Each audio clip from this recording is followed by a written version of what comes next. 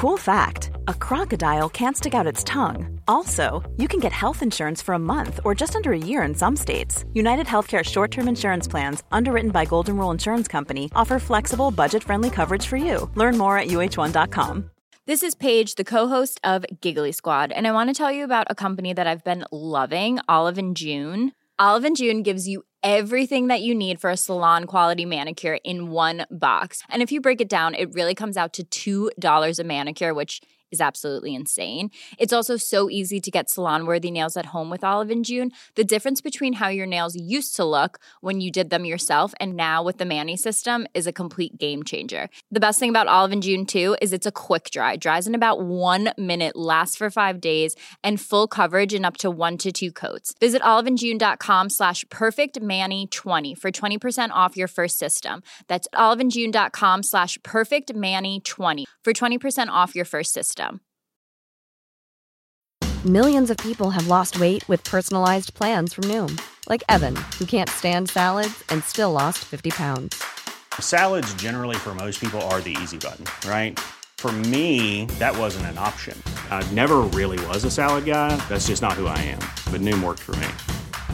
Get your personalized plan today at Noom.com. Real Noom user compensated to provide their story. In 4 weeks, the typical Noom user can expect to lose 1 to 2 pounds per week. Individual results may vary.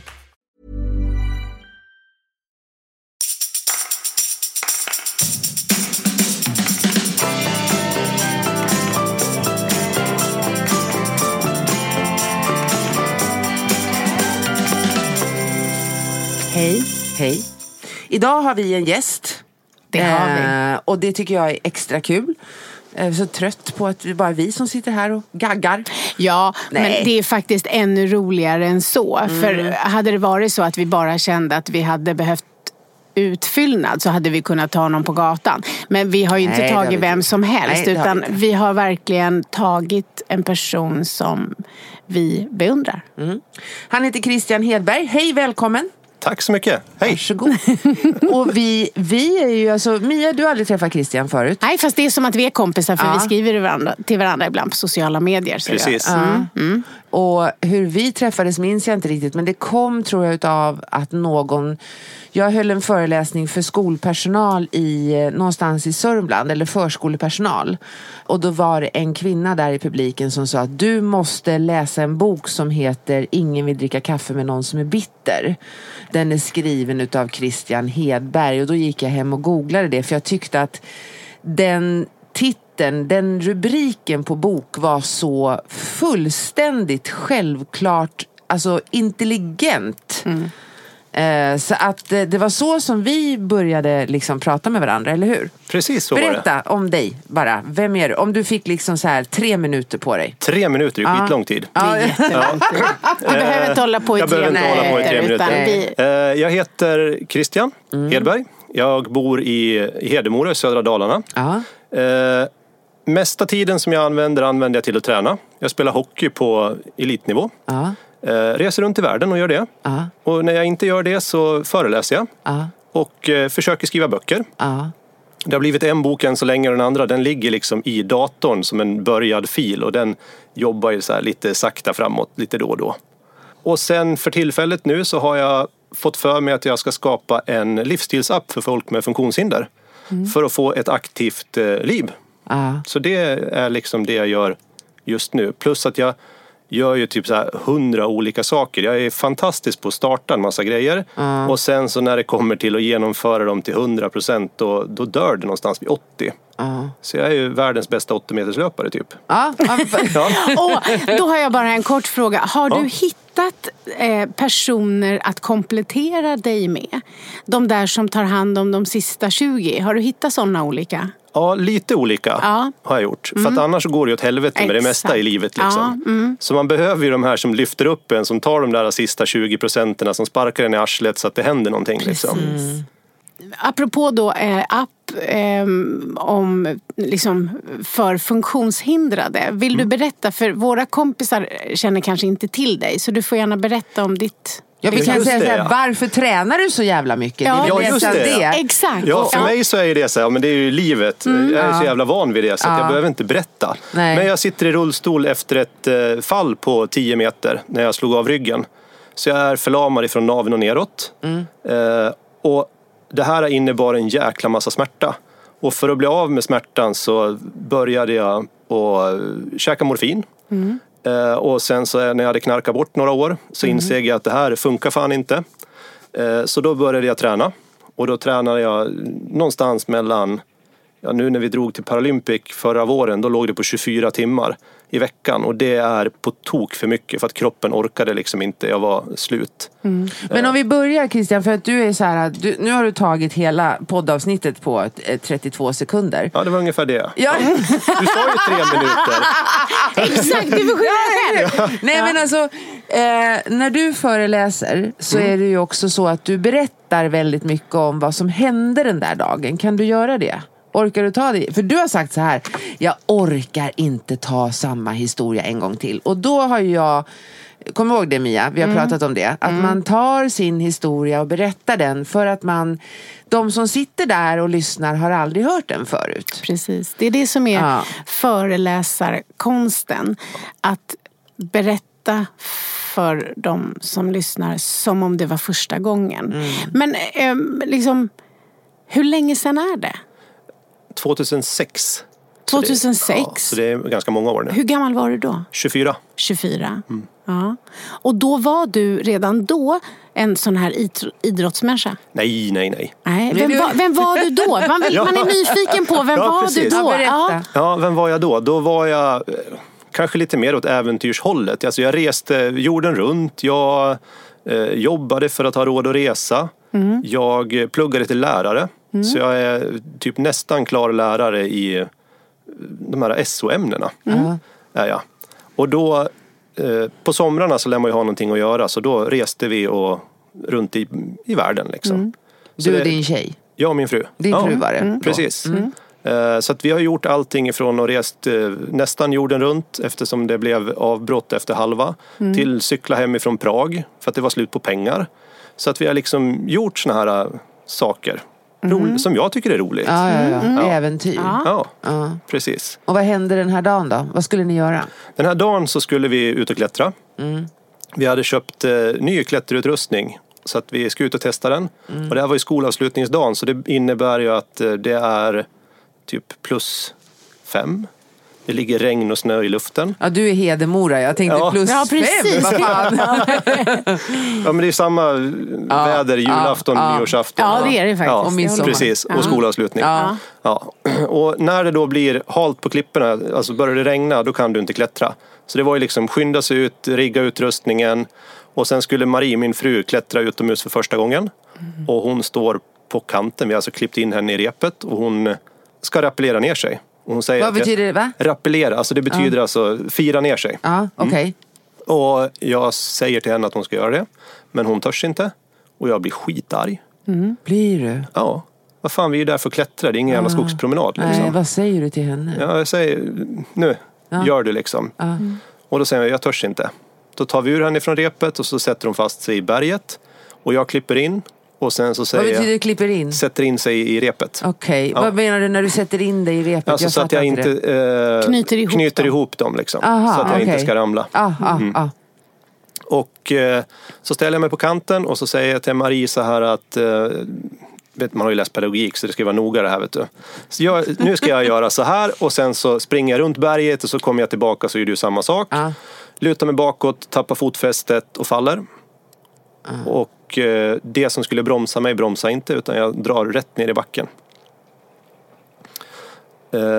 Och ligger där och har sockerdricka i huvudet. Och det här har liksom någonting som har följt efter mig. När jag vet att jag har sockerdricka i huvudet är det dags att åka till sjukhuset. Varför det, menar du? Jo, för att typ när jag spelar hockey ibland så får man ju rätt hårda smällar. Och då blir det ju så att men när det är sockerdricka i huvudet då är det liksom fara på färden. Nu lär vi åka in och titta kroppen. Och jag ligger där och jag är mest arg. Förbannad på att det kunde gå så jävla illa liksom. Är det din första liksom aggression som du känner? Ja, jag blir jättearg. Okej. Blir jag. Och jag ligger där och sen Marie, hon sitter ju fast 10 meter upp i berget. Så hon ska ju liksom klippa loss sig från berget så att hon kan springa ner till mig. Och när hon kommer fram så funkar inte mobiltelefonen. Så då är det liksom ut och stoppa bilar vid vägen och sådär. Innan vi kan komma komma till ambulansen. Och jag är vaken hela vägen in till sjukhuset. Där får jag så mycket morfin att jag tuppar av. Men fram till det så är jag liksom vaken. Vad hinner du tänka där på vägen in? På vägen in hinner jag väl inte tänka så jävla mycket. Utan det är väl mer så här att så här är det liksom. Och det är klart att man är lite småbitter, ska man ju inte säga. Men visste du någonting då? Tänkte du så här, nu ska jag bara in och lappa ihop benet, eller? Nej, utan jag fick någonting som heter spinalchock. Det innebär att man har tänkt en hjärnskakning i ryggmärgen. Så jag var förlamad ifrån halsen och neråt. Ingenting funkade förutom andningen och talet. Gjorde det.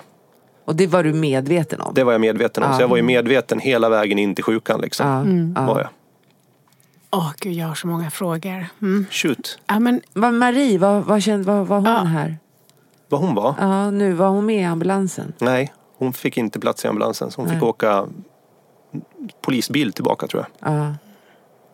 Och sen vaknar du efter morfinet? Ja, eller jag är liksom där vaken till och från och får flyga till... Min högsta önskan var ju att få flyga helikopter, för det hade jag aldrig gjort någon gång. Och det fick jag göra till Uppsala. Och där lappar de ihop mig.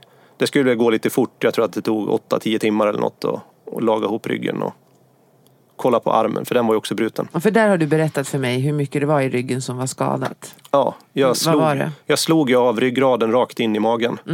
Så det är liksom, jag är komplett skadad. Ingenting under naveln funkar liksom. Och alltså det finns ju massa saker om hela det här händelseförloppet och hela liksom din resa i form av liksom, du har redan berättat så här, att du hoppade över chocken och direkt in i ilska. Det betyder ju inte att du inte hamnar i chock sen. Alltså det finns massa sådana saker. Men det jag kände så här, jag skrev här, jag har papper och penna, så skrev jag så här, skuld. Hur mycket skuld har din fru känt för att hon inte vågade? Jag tror inte att hon har känt jättemycket skuld. Vi har pratat om det här. Men alltså själva skuldbegreppet har inte kommit upp. Nej. Däremot så är jag jätteglad att det var min idé att vi skulle ut och klättra, testa nya utrustningen. Så jag är ju jätteglad att det var jag som det inte funkade för. Liksom. Precis. Därför att det är ju inte på något sätt hennes men människor, apropå det som vi nördar in oss i, jag och Kristina, att människor tar ju på sig skuld som inte är deras, och det är ju en ganska stor sak att bära, och det blir liksom, så att det var det jag tänkte sådär, när du berättar historien, så eftersom du sitter här och man blir så imponerad bara av din energi, så vet vi att det var helt vidrigt och förjävligt och orättvist, men fan vilken cool kille du är, så att dig liksom vet jag att det gick bra för, men det är ändå jag satt och tänkte på så här, hur liksom, tog hon på sig det eller grejade ni det? Fan vad skönt, vad glad jag blev. Vi grejade det. Det är ganska vanligt att man går isär eller skiljer sig. Absolut, så att jag skulle väl säga att vi kanske är undantaget som bekräftar regeln. Att det faktiskt går att ha ett liv tillsammans även när det har hänt någonting som är kaos, katastrof, liv liksom. För att det säger de ju också på sjukhuset, att men det är ganska vanligt att folk går isär. Det är ju inte riktigt det man vill höra när man ligger och försöker överleva. Sa de det då? Ja. Nej. Hur länge låg du där? Alltså jag låg inne totalt, tror jag, 4 månader. Sen skrev jag ut mig själv. Jaha, okej. Hur? Nej, det var väl kanske inte så smart. Nej. Du sa bara, ge mig en rullstol, eller vadå? Nej, men alltså jag bröt ju armen också. Så jag satt ju med gips i 9 månader med en arm. Det är ju inte helt enkelt att få rehab liksom. Och då tänkte jag att det var bättre att skriva ut sig och vara hemma. För att varför ska jag ligga på sjukhuset och inte kunna göra någonting? Då kan jag lika gärna vara hemma och inte göra någonting. För sjukhusmiljön är ju inte så här skitupplyftande. Nej. Är det inte. Vi säger inte att det är ett bra tips, skriv ut dig själv. Men vi har full förståelse för att du gjorde det. Ja, särskilt efter en sån lång tid. Men om du då är där i 4 månader, där har ju jag märker det. Mia frågar om de här liksom känslor och reaktioner. Jag frågar om tidsförloppet. Ja. Jag bara, vad fan spelar det för roll? 4 månader. Jo, men hur alltså, känns det? Jag vet. Men alltså just om 4 månader att ligga där då och inte veta eller veta Vad var det som hände? Vad gick igenom ditt huvud då? Var det mycket det här att tänk om eller vad fan eller nu är det slut eller vad händer igen? Allt skulle jag säga. Alltså det är mycket det här att tänk om man hade gjort någonting. Det kom ju dessutom ifrån alla andra människor. För att, hur då menar du? Jo, men folk som kommer och hälsa på. Under den här tiden så pluggade jag och jag gjorde praktik.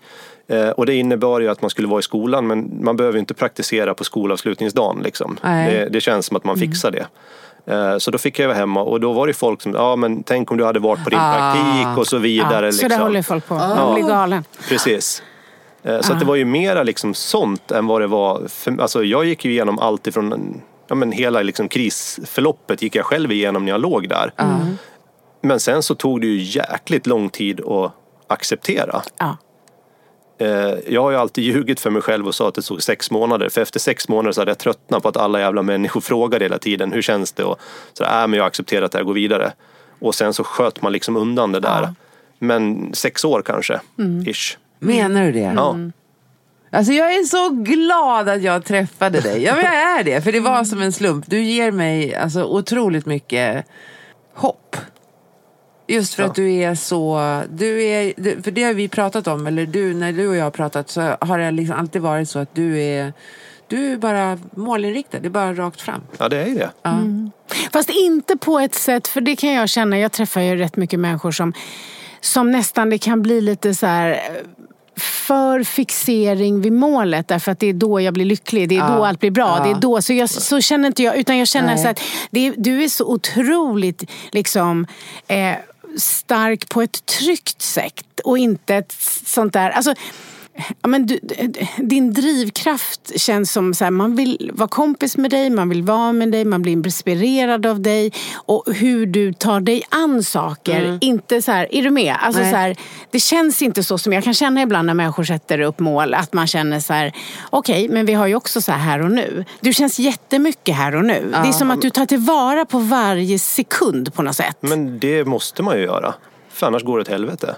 Ja, du måste det, för annars går det åt helvete. Nu vill jag prata knark, är det okej? Ja, helt okej. Ja, bra. Ja. Okej, jag checkar ut då. Nej, men jag skriver så här på mina anteckningar, så här, kompisar ni där ute, då står det så här, det står Christian, elithockey, äventyr, skuld, och sen står det förnekelse, har du hunnit prata om, då har jag skrivit det också, och sen har jag skrivit knarket med 3 utropstecken. Yes.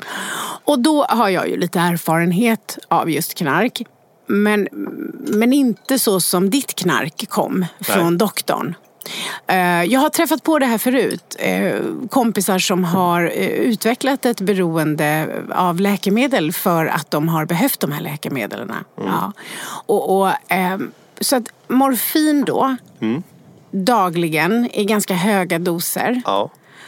Och där kan jag känna, och ändå höll relationen. Ja, det är fan fantastiskt. Det är fan fantastiskt. Berätta för mig, hallå, varför är det fantastiskt? Vi kanske kommer dit. Ja, det kan inte.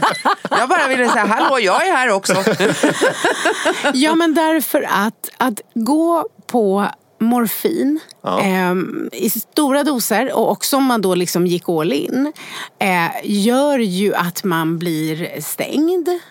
Man bryr sig inte om någonting.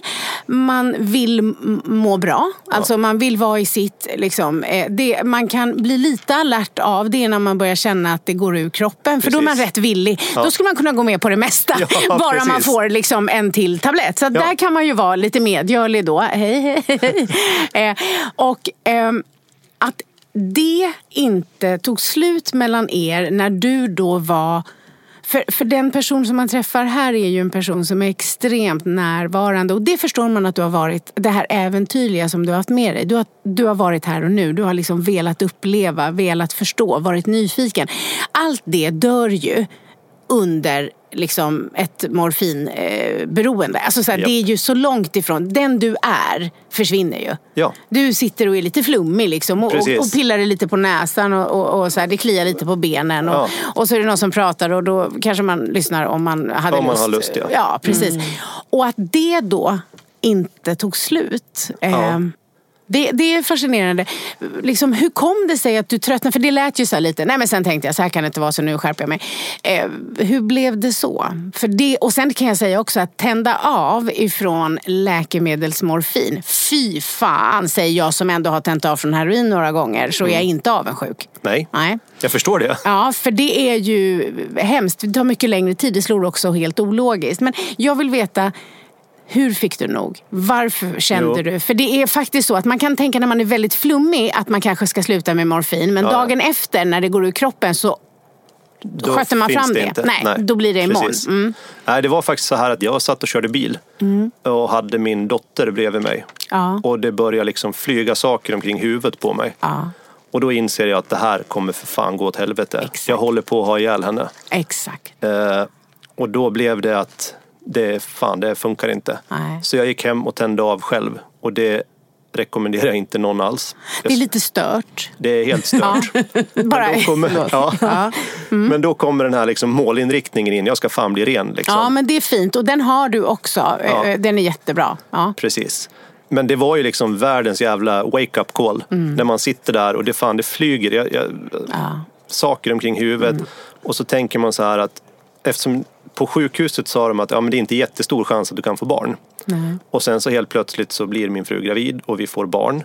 Och då helt plötsligt så håller man på att ha ihjäl det som liksom inte är tekniskt möjligt liksom. Och då blir det är en riktig jävla käftsmäll. Och det absolut värsta, det är ju faktiskt när jag har berättat det här för henne. Och få säga det liksom till sin dotter. Alltså du vet att när du var liten så höll jag på att ha ihjäl dig.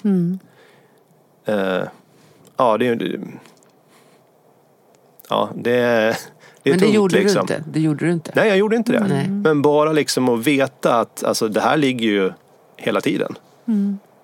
Fast det stora där är ju också att du har valt att berätta det för henne. Det är ju, om man ser dig som en person som utvecklade ett beroende, så är ju det att säkerställa att inte ta återfall. Att faktiskt ha berättat hur långt det faktiskt gick. Ja. Det är ju ett sätt att se till att du inte... Alltså för mig då som har liksom tillfrisknat, så är det där ett agerande i tillfrisknande. Ja. Att berätta det. För det betyder, att man målar in sig själv. För när du sa så här, för nu hände inte det, så ska vi inte tänka, vi som har det här. För då förmildrar vi och tänker, fast det gick ju bra. Så det där är helt tvärtom. Ja. Det är verkligen, han får aldrig glömma det. Nej, det får han aldrig glömma. Och han ska vara jävligt tacksam. Det ska vi inte förmildra på något sätt. För det är det som gör att för den delen i hans hjärna, din hjärna Christian, som har varit beroende, den gillar det tillståndet. Så den skulle kunna säga att så här, fast det händer ju inte. Och vem vet, så himla farligt var det inte. Och det var ändå doktorn som hade skrivit. Jag ska vara tyst. Jag ska vara tyst. Nej, tyst. Alltså grejen var ju, jag hade ju ett beroende innan, men då drack jag ju sprit. Liksom. Ja, precis. Jag kände att du var lite knarkig. Det här jag visste det. Jag kände det. Det här var fan inte bara doktorn. Nej. Men då behövde man ju inte betala för det. Nej, och plus att det var lagligt också. Ja, det var lagligt. Och det, jag menar, det är ju synd om mig att... Ja, gud ja. Och vem kan inte hålla med? Precis. Kristina hade köpt det direkt. Jag förstår att du behöver morfin, stackare brötryggen. För du är god och snäll och vanlig. Jag hade bara, right. Jag är lite naiv och Maja är liksom lite street smart. Hon går runt på gatan. Vi har ju pratat om att vi har 2 olika kompisar. Ja. En av mina kompisar låste in en pensionär på bankvalvet i Handelsbanken. Och dina kompisar... låste in sig själva för att råna dig på morgonen. Så vi kommer från lite olika ställen, om man säger så. Precis. Men alltså, är du färdig med knarket? Nej, det är jag faktiskt inte. Nej, okay, för att jag är lite nyfiken här. För då hade du liksom alkoholen var innan. Vilket ju, du var så pass ung fortfarande så det var hanterbart. Och så var du äventyrskille, så att det funkar ju ganska länge. Funkar. Det gjorde ju också att den delen i dig som gillade det här tyckte ju att, för många tycker ju att det är lite obehagligt med morfin, men det tyckte inte du. Nej, du tyckte kalas. Det var ju skönt som fan. Exakt, jag förstår. En till då fråga. Din fru, ställde hon aldrig ett sånt ultimatum kring liksom morfinet? Nej, utan det kom liksom, hon jobbade, alltså kris i familjen, kaos i familjen, så ultimatumet kom inte. Nej. Jag fattade ju egentligen inte hur jävla jag satt hos min kurator en gång och så sa jag, du vet de där andra jävla knarkarna. Sa jag. Innan jag var ju precis lika illa själv liksom. Men det ville jag ju inte inse. Nej. Jag fattade inte hur illa det var förrän vi flyttade ifrån ett boende till ett annat. Och när vi lyfter i bokhyllan ramlar ut piller överallt. Därför att jag ville ju inte att om Marie tar mina tabletter så finns det en backup. Och sen så är man ju rätt smart, så man gömmer dem ju på skitsmarta ställen. Så man glömmer bort själv. Så de ramlade ut ur bokhyllan? Ur bokhyllan och så här, toalettskåp, skafferiet. Det här är som min historia. Jag har också... Nej men gud, titta! Vi hade 2 hekto i bokhyllan. Ja, det är sant. Herregud. Det är tur att jag är här så vi får styra upp hela det här avsnittet på rätt köp. Men det är lite intressant ändå. Jag tror ju att du var väldigt duktig på att dölja det. Och att det också fanns en anledning till det som gjorde att hon inte förstod riktigt hur illa det var. Och trodde också det är medicinen och det är liksom...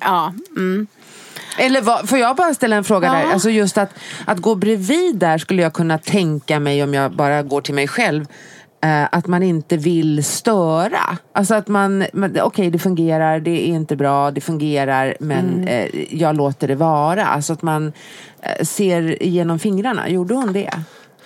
Eller var hon bara inte medveten? Nej, alltså jag skulle säga så, alltså när jag har ont, då ligger jag alltså chippar efter andan i sängen, alltså när jag får de här krampattackerna. Och det vill man ju inte se någon. Nej, precis. Och då, jag menar, kan du äta medicin så att du slipper det här? Exakt. Så hade jag sagt okej. Då säger man ju liksom okej, men sen så vet man ju inte om man petar i sig 1 eller 15. Nej, precis. Så jag menar, tar du dagsransonen till frukost, då ligger du liksom... risigt till. Ja. Okej, så då förstod du... Vändningen kom när du insåg så här, vem har jag blivit? Jag har blivit en person som är beredd att offra min dotters liv för att få bli inte bara fri från smärta utan också lite flum i huvudet. Precis. För det är det som är skillnaden där med de här extra tabletterna, är ju det som tjoffar i huvudet. Och då till att så här, okej, jag trappar ur, jag tänder av. Och läste du på då, förstod att det som blir ett... Nej, hur visste du... Nej, okej. Men hur kom du in på att träningen var lösningen? Jo, men det var ju så här att för att fylla det här liksom tomrummet som knarket ändå liksom fyllde, så var jag ju tvungen att börja liksom göra någonting. Och då tänkte, alltså hade jag läst på lite grann just om träning. Vad kan det ge för någonting? Och då var det så, men det kan ge smärtlindring. Och då började jag cykla. Så första gången orkade jag cykla 800 meter. Hur cyklar man när man inte med kan? armarna. Ja, precis. Du får förklara så vi förstår. Men och så 3-hjulig cykel och sen ett hjul fram. 800 meter. 800 meter som var helt slut. Och sen efter den där sommaren som jag bestämde mig, då 1,2 mil tror jag cyklade då liksom som max. Jo. Cool fact, a crocodile can't stick out its tongue. Also, you can get health insurance for a month or just under a year in some states. United Healthcare short-term insurance plans, underwritten by Golden Rule Insurance Company, offer flexible, budget-friendly coverage for you. Learn more at uh1.com. Mom deserves the best, and there's no better place to shop for Mother's Day than Whole Foods Market. They're your destination for unbeatable savings, from premium gifts to show-stopping flowers and irresistible desserts. Start by saving 33% with Prime on all body care and candles. Then get a 15-stem bunch of tulips for just $9.99 each with Prime. Round out Mom's menu with festive rosé, irresistible berry chantilly cake, and more special treats. Come celebrate Mother's Day at Whole Foods Market. There's never been a faster or easier way to start your weight loss journey than with PlushCare. PlushCare accepts most insurance plans and gives you online access to board-certified physicians who can prescribe FDA-approved weight loss medications like Wegovy and Zepbound for those who qualify. Take charge of your health and speak with a board-certified physician about a weight loss plan that's right for you. Get started today at plushcare.com/weightloss. That's plushcare.com/weightloss. plushcare.com/weightloss. Millions of people have lost weight with personalized plans from Noom. Like Evan, who can't stand salads and still lost 50 pounds. Salads generally for most people are the easy button, right? For me, that wasn't an option. I never really was a salad guy. That's just not who I am. But Noom worked for me. Get your personalized plan today at Noom.com. Real Noom user compensated to provide their story. In 4 weeks, the typical Noom user can expect to lose 1 to 2 pounds per week. Individual results may vary. Burrow is a furniture company known for timeless design and thoughtful construction, and free shipping, and that extends to their outdoor collection. Their outdoor furniture is built to withstand the elements, featuring rust-proof stainless steel hardware, weather-ready teak, and quick-dry foam cushions. For Memorial Day, get 15% off your Burrow purchase at burrow.com/acast, and up to 25% off outdoor. That's up to 25% off outdoor furniture at burrow.com/acast. Men din smärta har ju du förklarat för mig. Kan du beskriva den? Men om du tänker så här att du har 1000 nålar på armen. Ja. Men du har det liksom att det kommer en jätte och lyfter upp det, och så gör man 1000 nålar på hela liksom kroppen. Ja. För mig så är det liksom låren, rumpan, fötterna, ryggen som jag har så. Och jag har ju krampattacker stort sett 24 timmar om dygnet. Mer eller mindre.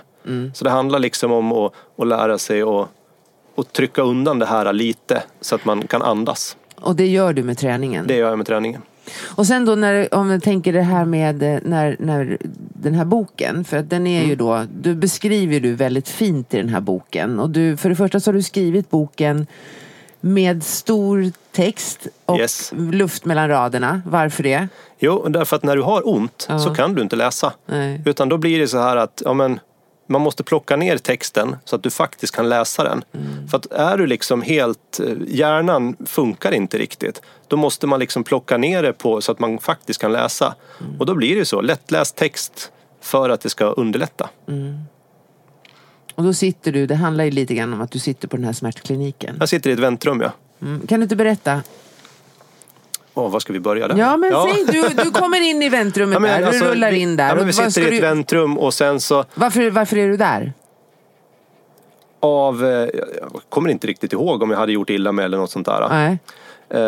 Och sen det här med men hur man plockar ihop olika personligheter. Att man egentligen liksom, jag har ont, men det finns även folk som har ont av andra anledningar. För att ofta så är man är ju så jävla ego, så man ser ju sig själv liksom att jag har ont i mina nervsmärtor liksom. Men det finns ju andra människor som har samma nervsmärtor. Och då liksom plocka ihop de här, för att det är ju liksom samma problematik som vi har, men vi löser saker och ting på olika sätt. Ofta så gör man ju liksom så här mycket, man gör hur mycket saker som helst för att bli av med sin smärta. Men det är liksom lättare att rita in det så att en person gör på ett sätt liksom. Så att bara det här med att få till hitta sin egen grej för att bli så smärtfri som det går. För har man fått sån här neuropatisk smärta, då försvinner det inte. Men den är där för alltid? Den är där för alltid. Ja. Men du, varför skrev du boken? Alltså, och också det här väntrummet där du var. Ja, väntrummet. Vad var det som liksom, vad mötte du? För du har ju beskrivit det i boken, du får berätta.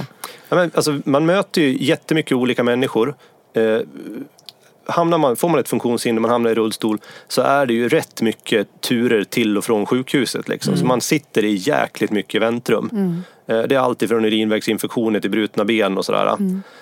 Och då när man börjar prata med människor och inser liksom, människor är ju rätt intressanta. Det spelar ingen roll vad det är för människor liksom, så är det rätt intressant. Och vi kanske har samma liksom gemensamma, kan man prata om saker så kan vi faktiskt hjälpa varandra att komma vidare. För jag tror ju väldigt mycket på samtal för att komma vidare. Ibland så behövs det inte någon professionell, ibland behöver man kräkas ur sig och sen blir det bra liksom. Och då i ett väntrum där man inte känner någon, så spelar det faktiskt ingen roll om jag kommer ju aldrig att träffa den här Nisse eller Stina eller vad de nu heter för någonting, något mer. Utan då går man vidare liksom. Så du började liksom så här... vem är du? Vad gör du? Jag är förbannad, eller jag har ont. Precis. Eller jag är sur, eller du vet så. Så det blev liksom så här en ny kompis som jag bara träffar en gång. Ja. Precis.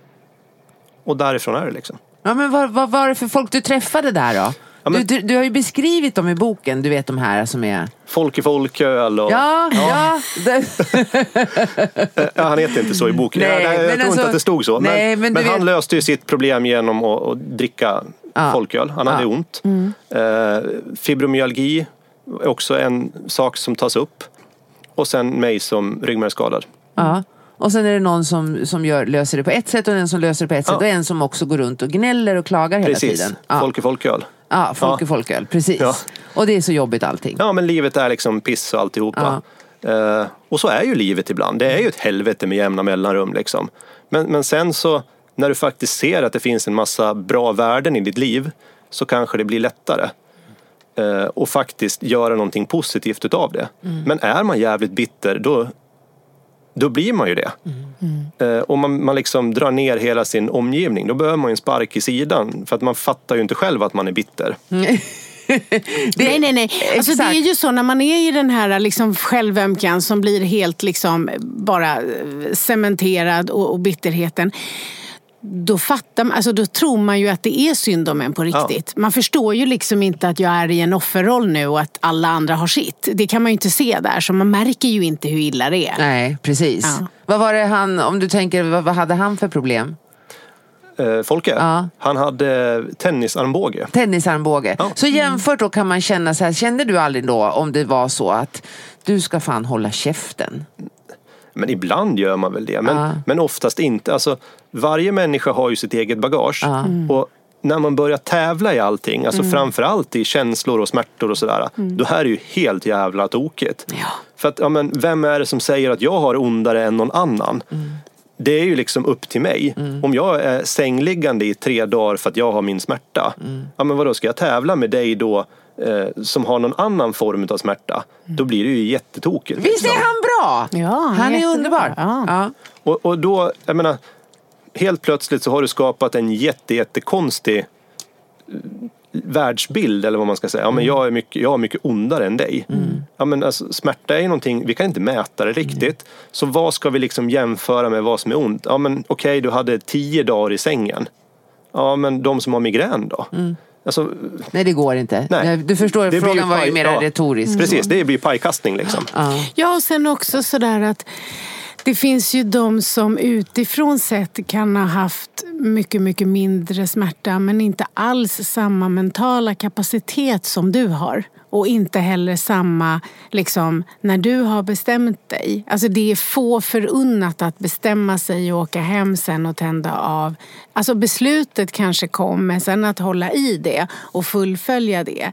Det är inte en jättestor andel människor som skulle klara det. Det är en otrolig envishet, beslutsamhet, inre styrka, mindset. Det är otroligt mycket saker som behöver vara. Så att alla klarar ju inte samma sak. Men lite så här som du sa, att även om man inte klarar det, så det är så bra titel, så här, ingen vill dricka kaffe med någon som är bitter. För bitterheten i sig, alltså det är ingen tävling och man ska inte tävla, men bitterheten gör ju att man blir ensam. Ja. Och den förstärker ju också känslan, så att du gör ju det du fokuserar på, blir det ju mera utav. Ja, om precis. man tänker. Men sen när du då kommer på att du ska skriva den här boken, har du börjat träna nu då, eller så, om vi tänker rent kronologiskt? Ja. För att det vad jag tyckte var så roligt när du berättade för någon av gångerna när vi pratades vid, eller om vi har mejlat eller någonting, att du tränade, rätta mig om jag har fel, men du tränade ju så mycket så att du blev bättre än vad du hade tänkt att du skulle bli. Ja. Alltså... ja. Det här. Jag tycker det är så roligt. Han säger det i sina föreläsningar. Jag är fan ingen idrottsman. Nej, men tydligen så. Ja, precis. Alltså mitt mål har ju aldrig varit att spela i ett landslag. Nej. Mitt mål har liksom varit att jag ska vara så smärtfri som jag kan vara. Ja. Och sen så har det liksom tagit mig till VM, till Paralympic, till SM. Alltså jag har gjort en massa såna här saker. Men det har ju aldrig varit liksom det viktiga. Nej. För mig så, medaljerna som jag har vunnit, de har mina barn och leker skatt med som pirater liksom. För att jag bryr mig inte om det, utan jag vill ha ett så bra liv som möjligt. Om jag kan få det genom att träna. Och sen så lyckas jag att vara med och spela ett Paralympic eller spela ett VM, det är ju skithäftigt. Men det har ju aldrig varit målet. Men däremot så blir ju det målet när man väl sätter upp, för att jag måste ju ha någonting att kämpa emot. Och då blev det ju liksom, men jag ska göra ett Paralympic och det så fort som möjligt liksom. Och då hade du bestämt att du skulle göra ett Paralympic innan du hade bestämt inom vilken sport, eller? Nej, utan nej. Hur blev det hockey någon då? Gräns. Ja, precis. Någon gräns. Varför blev det inte cykling? Varför det inte blev cykling? Därför att jag är 1,95 lång och väger ungefär 30 kilo mer än alla andra som cyklar. Ja, nej, det verkar dumt. Ja, det är jättedumt. Opraktiskt. Ja, framförallt eftersom, jag vet inte. Det är lite tävling i det i alla fall. Ja, men när det blir cykel, jag vet inte, men har ni cyklat någon gång så vet ni att det är alltid mer uppför än utför. Ja, det är det. Alltid flera uppförsbackar. Och då uppförsbackarna 30 kilo till, det blir jättejobbigt liksom. Det här, vi hade ju ett avsnitt förra veckan där vi pratade om Mia ska ju springa maraton nästa år. Och då pratade vi just om vi pratade just om vad som motiverar oss. Och det är det som du, när du säger det här, att motivationen var ju inte att komma med i Paralympics. Man kan tänka att vem som helst kanske skulle tycka wow, vad häftigt. Men din var den här ännu större, starkare drivkraften att jag vill hålla min smärta i schack. Ja, precis. Och på köpet så fick du lov att åka till OS liksom. Ja. Precis. Det smällar man får ta. Det smällar man får ta, ja. Men för det blev ju då, om man säger just den här frågan, varför inte cykling? Men var det självklart att det skulle bli en lagidrott? Alltså det var så här att när jag låg på sjukhuset så började jag titta på någonting kanske man ska göra. Och så tänkte jag så här, hockey. Jag spelade hockey när jag var barn. Och så började jag titta på det. Och sen så insåg jag att de som höll på där, de var ju skitgamla. Så att där borde man ju kunna ta en plats i landslaget. Du ligger på sjukhuset det fanns redan där. Men sen så blev det en massa omvägar liksom, för att komma till hockeyn. Dels så fanns det ingen uppe hos mig. Så att jag har ju liksom sett och pendlat till olika ställen för att kunna spela hockey. Jag spelade innebandy först i 5 säsonger eller något sånt där. Och sen blev det hockey. Och då sitter man, det är som du har visat, du spänner fast dig på en kälk, det är kälkhockey eller vad det heter. Precis, kälkhockey. Och så har man 2 stycken klubbor i handen med vassa piggar längst ner. Ja, så man har ihjäl med motspelarna. Ja. Inte medspelarna, de håller vi. Ja. Men hur blev det en bok utav det här då? För sen är det inte bara boken, han har ju och kan inte vi få lägga ut det på våran Facebook-sida sen? För du har ju också gjort kaffekoppar. Ja. Eller så här, du vet, to-go kaffekoppar. Precis. Som det står, ingen vill dricka kaffe med någon som är bitter på. Jag tycker den är rätt ball. Ja. Den kan vi lägga ut på vår Facebook-sida, vad man kan köpa dem. Ja. Men hur kom det sig att det blev en bok? Ja, men det var så här att jag var på en bokrelease. Och så säger han så här, hur många är det som har velat skrivit en bok? Och nästan alla räcker upp handen. Jag hade inte velat gjort det. Och då började tanken så här, man kanske ska skriva en bok. Ja. Tror fan det. Ja, precis. Då liksom triggar den här tävlingsgrejen igång. Och sen tog det ju ett tag innan jag väl skrev. För att startsträckan är jäkligt lång ibland. Och då helt plötsligt så, nu tog jag tjänstledigt från jobbet. Och sen så låste jag in mig. Och så skrev jag i 3 veckor. Ja. Och det var fan det sämsta jag har läst någon gång. Var det? Inte så här det sämsta jag skrivit, utan det sämsta jag läst. Ja, precis. Vem fan har skrivit det? Ja, precis. Ja. Precis. Ja, men det var ju det första jag skrivit, så det vet man inte. Ja. Och sen så har jag fått hjälp med redigeringen. Så men alltså, då sitter du där ändå med smärtan och så. Det kan du också, hur lätt var det att skriva under tiden? Det var ju inte så lätt. Alltså, det här gjorde jag under, jag tror att det var maj månad. Det är ganska precis 3 år sedan jag skrev. Och då så hade jag liksom så här sjukt inrutade dagar. Gå upp den här tiden, cykla innan. Och sen så kunde jag skriva efteråt. Och sen laga lunch och sen cykla. Och sen skriva lite och sen så liksom, Du sa jobbet. Ja. Vad är det? Ja, nu så jobbar jag ju med föreläsningar om den här appen. Men då satt jag på kontor. Och gjorde? Systemansvar hade jag. Och prislisteansvar. Var det kul? Nej. Nej, det lät inte. Det är verkligen inte jag liksom. Precis.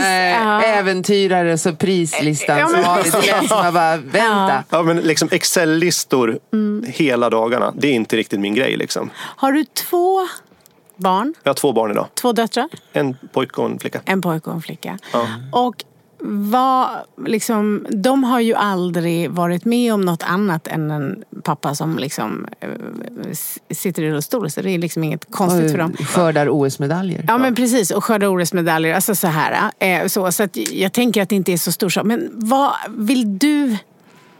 är det viktigaste att de får med sig? Förstår du? Liksom, vad känner du att du vill ge dem som kanske är en livslärdom som du har fått? Förstår du min fråga? Inte riktigt. Alltså, tänker du så här, ja, men praktiskt, känslomässigt? Känslomässigt tänker jag. Känslomässigt. Eller värderingsmässigt tror jag att jag tänker. Alltså, vad ska det bli för folk av dem liksom? Så jag tänker att de ska bli kärleksfulla människor som faktiskt accepterar alla för dem de är. Och som inte någon sätter sig på. Det är det jag tänker. Men framförallt att man liksom är ödmjuk och kärleksfull. Det är det absolut viktigaste tycker jag. Vill du att de ska hålla på med idrott? Det får de göra som de vill. Uppmuntrar du det? Ja, de både rider och spelar hockey. Så att det de vill göra. Jag tror att det är ganska viktigt att man rör sig. Framförallt. Att man får in det. Men om man är ute och spelar fotboll eller gym hemma inne. Om de är där och hänger som apor i stegarna i taket och springer på löpbandet och sådär. Så är det minst lika mycket idrott. Man behöver inte hålla på med organiserad idrott. Utan det viktigaste är ju att man lär sig att röra sig och att man har kul när man rör sig. Du har ju berättat, du skrev till mig på någonstans att du har tagit din första ridlektion. Ja. Hur var det? Ja, det var ju skitläskigt. Man ska ju aldrig säga så här, ja men jag törs inte det här. Nej. För att det, alltså på något sätt så triggar det igång mig. Och om hela familjen utom jag går och rider så är det väl klart att jag också ska prova. Så jag var och provade att rida och det var skumpigt kan vi säga. Ja, det är skumpigt. Ja, hade du ont i rumpan? Nej, jag har ju ingen känsel där så jag är skitglad för det. Ja, det har du glätt i. Ja, men däremot så var jag osäker på om jag överhuvudtaget skulle sitta kvar på hästen. Men den kom ju upp i såna här trav och grejer. Du gjorde det? Ja. Det är ju bra jobbat. Ja, och sen så tänkte jag så här, jag undrar, nu har ju hjärnan gått igång, kan man hoppa? Ja, precis. Ja. Det är intressant med det där är ju din personlighet att du kreativiteten, alltså driven och uppfinnings... Okej, så här. Man kanske kan ta det ett snäpp till. Kanske kan hoppa. Ja, man kanske kan hoppa. Och när du föreläser, vad vill du att vi som lyssnar på dig, vad vill du ge oss? Jag vill att ni ska man ska gå därifrån och känna sig stärkt. Att man ska komma därifrån och tänka så här att ja men vad fan, om han i rullstol kan, då kan jag också. Kan vi vända vårt liv? För att många gånger så sitter det uppe i huvudet. Alltså vi kan tänka en förändring, men vi måste också göra förändring. Och när vi då har tänkt förändring så har vi tagit första steget. Och sen så måste man börja göra förändring. Och det handlar om kanske, tänker jag, små förändringar. Inte såna här världsomvälvande att men nu ska vi förändra världen. Det funkar inte. Utan man måste börja i det lilla. För när vi tillåter oss själva att lyckas, då mår vi så jävla mycket bättre. Men många gånger så är det faktiskt vi själva som gör att vi faktiskt inte lyckas.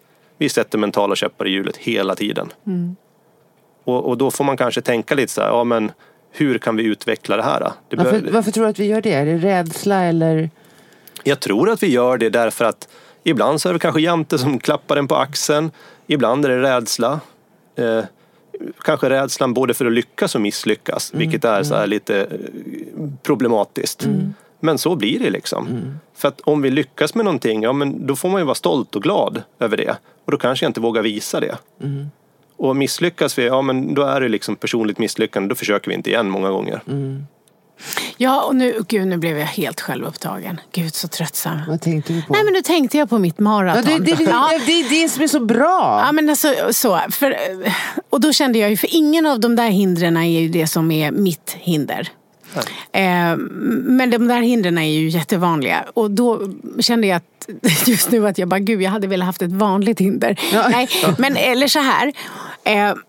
Jag har ju inga problem att komma sist. Jag har inga problem att ge upp. Jag har inga problem att säga det gick inte. Och det är det som är min stora grej. Att så här, jag har så jävla lätt att säga nej, fasiken, jag bestämde ett maraton, det blev inget. Alltså så här, det där men jag är nöjd, och jag är nöjd ändå. För jag tycker att jag är helt härlig. Så det duger väl. Så jag har inte den här ångesten eller jag måste nu bevisa och så. Så att jag känner att mina hinder är just det här att, och det tror jag är någon sån här överlevnadsgrej, att jag så här vill må bra, och det är långt att springa 4,2 mil.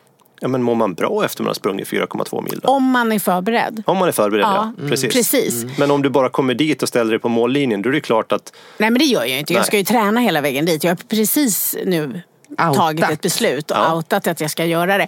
Och det som blev anledningen var att jag såg en 91-årig gubbe liksom, som skulle springa sitt 10:e maraton. Och han var så där söt. Ja, jag tänker kanske att, apropå så långt ifrån bitter man kan komma, han bara, men jag tänker kanske att så här, för oss över 80 så kanske de skulle ha lite extra lång tid för att de hinner liksom inte runt, du vet. Man bara känner så här, gud, den där 80-90-åringen vill man ju vara. Ja. Så, nej, men jag ska bara liksom bestämma mig. Eller jag har bestämt mig, jag ska göra det. Jag ska liksom intala mig att det Ge henne 3 Christian-råd inför maraton. Jag har ju aldrig sprungit ett maraton. Nej, men du har spelat källhockey från Japan och vunnit OS-medaljer. Nej, inga medaljer i OS. Nej. Någon VM, förlåt. Ja, har vi några BVM-medaljer. Men nu när du tänker att, men sådär. Att hon helst ligger hemma och njuter och tittar på Netflix och äter godis. Och springer 3 gånger i veckan, typ 5 kilometer och that's it. Och så kastar jag ur med något litet milslopp då och då. Men nu så är det dags att ta det till nästa nivå. Ja, men jag tänker ju så här att man ska göra saker som... Man ska hitta den här glädjen i det man håller på med. Och om det är 5 kilometer, men kan man öka upp så att man springer 5,5? Alltså bara öka lite varje gång. Då är man ju snart uppe i milen per spring. Exakt, jag vet. Det är härligt. Så jag menar, så... Men det är sällan du får råd här. Ja, men det är fint, fast det är inspirerande. Ja. Och sen så tror jag att du ska kanske ta med dig någon som du tycker är kul. Ja, det har jag gjort. Jag har 4. Nej, inte Kristina. Nej. Jag har 4 andra. Ja, precis. Alltså, så att det blir så här, men det blir en happening. För att så är det ju. Jag sitter ju hemma i min pain cave liksom och tränar. Det är helt hjärndött. Ja, gud, nej, det går inte. Jag måste ju ha kompisar. Man måste ju ha kompisar. Ja. Och jag menar, ju fler kompisar man har, desto större chans är ju faktiskt att träningen blir av. Jag kommer ju göra så nu. Istället för att träffas på liksom fika eller lunch så kommer jag träffas och träna ihop med mina kompisar. Ja. Gud, vilket tråkigt liv jag har framför mig kommande året. Nej, men du har ju börjat träna du med, så vi kan väl stå bredvid varandra på löpandet. Du kan få vinna, för jag behöver jag vill inte springa med någon. Du säger att du själv, du kallar det för din, inte man cave utan pain cave. Men alltså, du är själv där. Jag är själv där. Men vad gör, du säger själv att det är hopplöst. Ja, men alltså så här är det ju, att om jag ska träna, jag hade såna här gymkort en gång i tiden. Och så kommer man dit och så börjar folk att ställa frågor. Och då måste man ju svara på frågorna. Och helt plötsligt så hade det ju gått liksom, men jag skulle träna 1 timme, det hade gått 1,5 timme och jag har fortfarande inte fått träna. För att min mamma har sagt att man ska liksom vara snäll och artig mot människor. Och då blev det ju liksom inget bra. Nej, så därför så byggde jag hemma. Så att det är ju liksom mycket träning med mig själv. Och titta på film. Ja, precis. Titta på film. Ja. 3:e rådet till Mia då? Oj. Bara gör det. Ja, precis.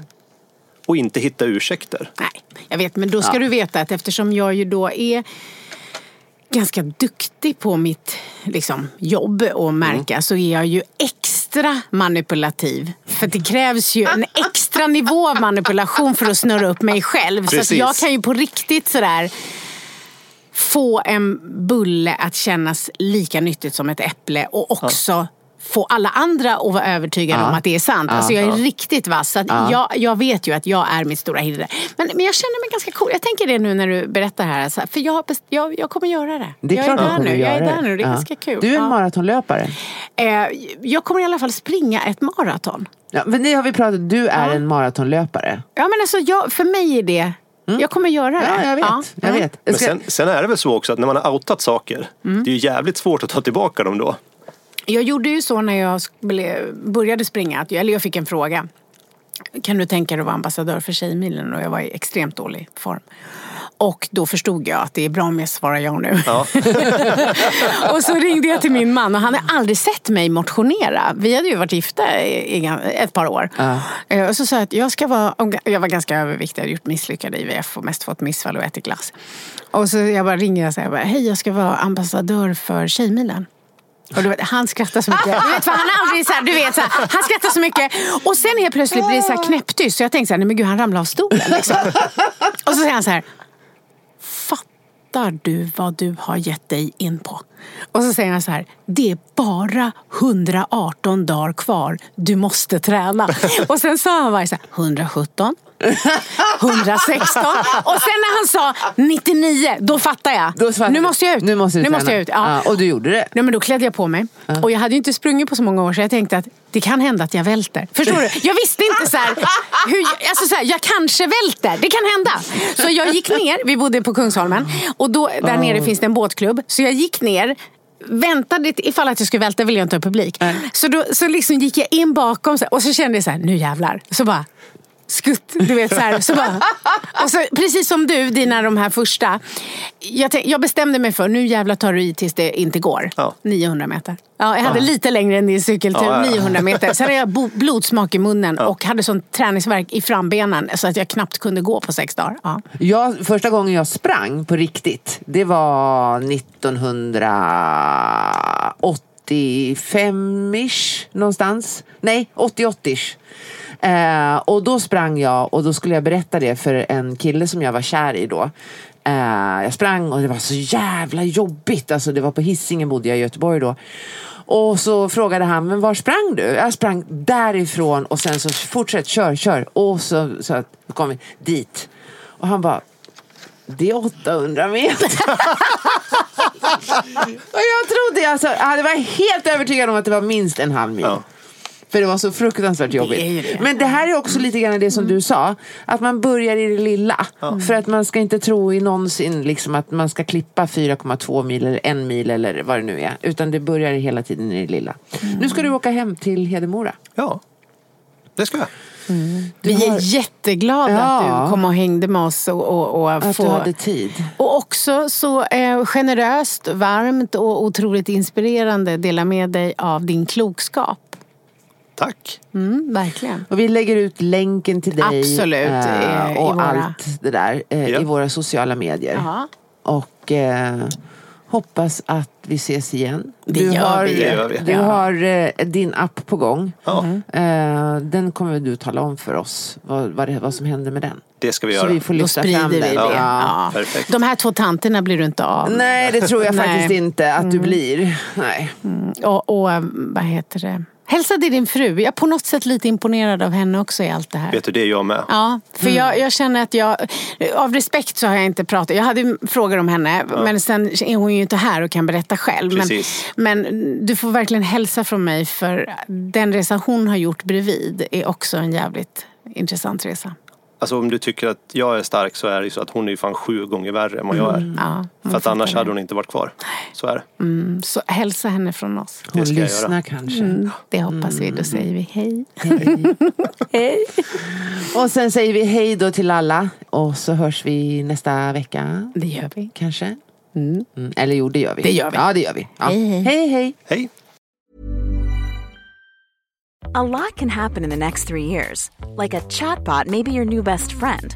But what won't change? Needing health insurance. United Healthcare Tri-Term Medical Plans are available for these changing times. Underwritten by Golden Rule Insurance Company, they offer budget-friendly, flexible coverage for people who are in between jobs or missed open enrollment. The plans last nearly 3 years in some states, with access to a nationwide network of doctors and hospitals. So for whatever tomorrow brings, United Healthcare Tri-Term Medical Plans may be for you. Learn more at uh1.com.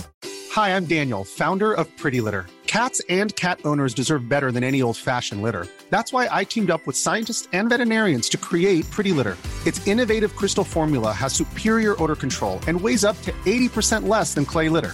Pretty Litter even monitors health by changing colors to help detect early signs of potential illness. It's the world's smartest kitty litter. Go to prettylitter.com and use code ACAST for 20% off your first order and a free cat toy. Terms and conditions apply. See site for details. Imagine the softest sheets you've ever felt. Now imagine them getting even softer over time. That's what you'll feel with Boll & Branch's organic cotton sheets. In a recent customer survey, 96% replied that Boll & Branch sheets get softer with every wash. Start getting your best night's sleep in these sheets that get softer and softer for years to come. Try their sheets with a 30-night guarantee. Plus, get 15% off your first order at bollandbranch.com. Code BUTTERY. Exclusions apply. See site for details.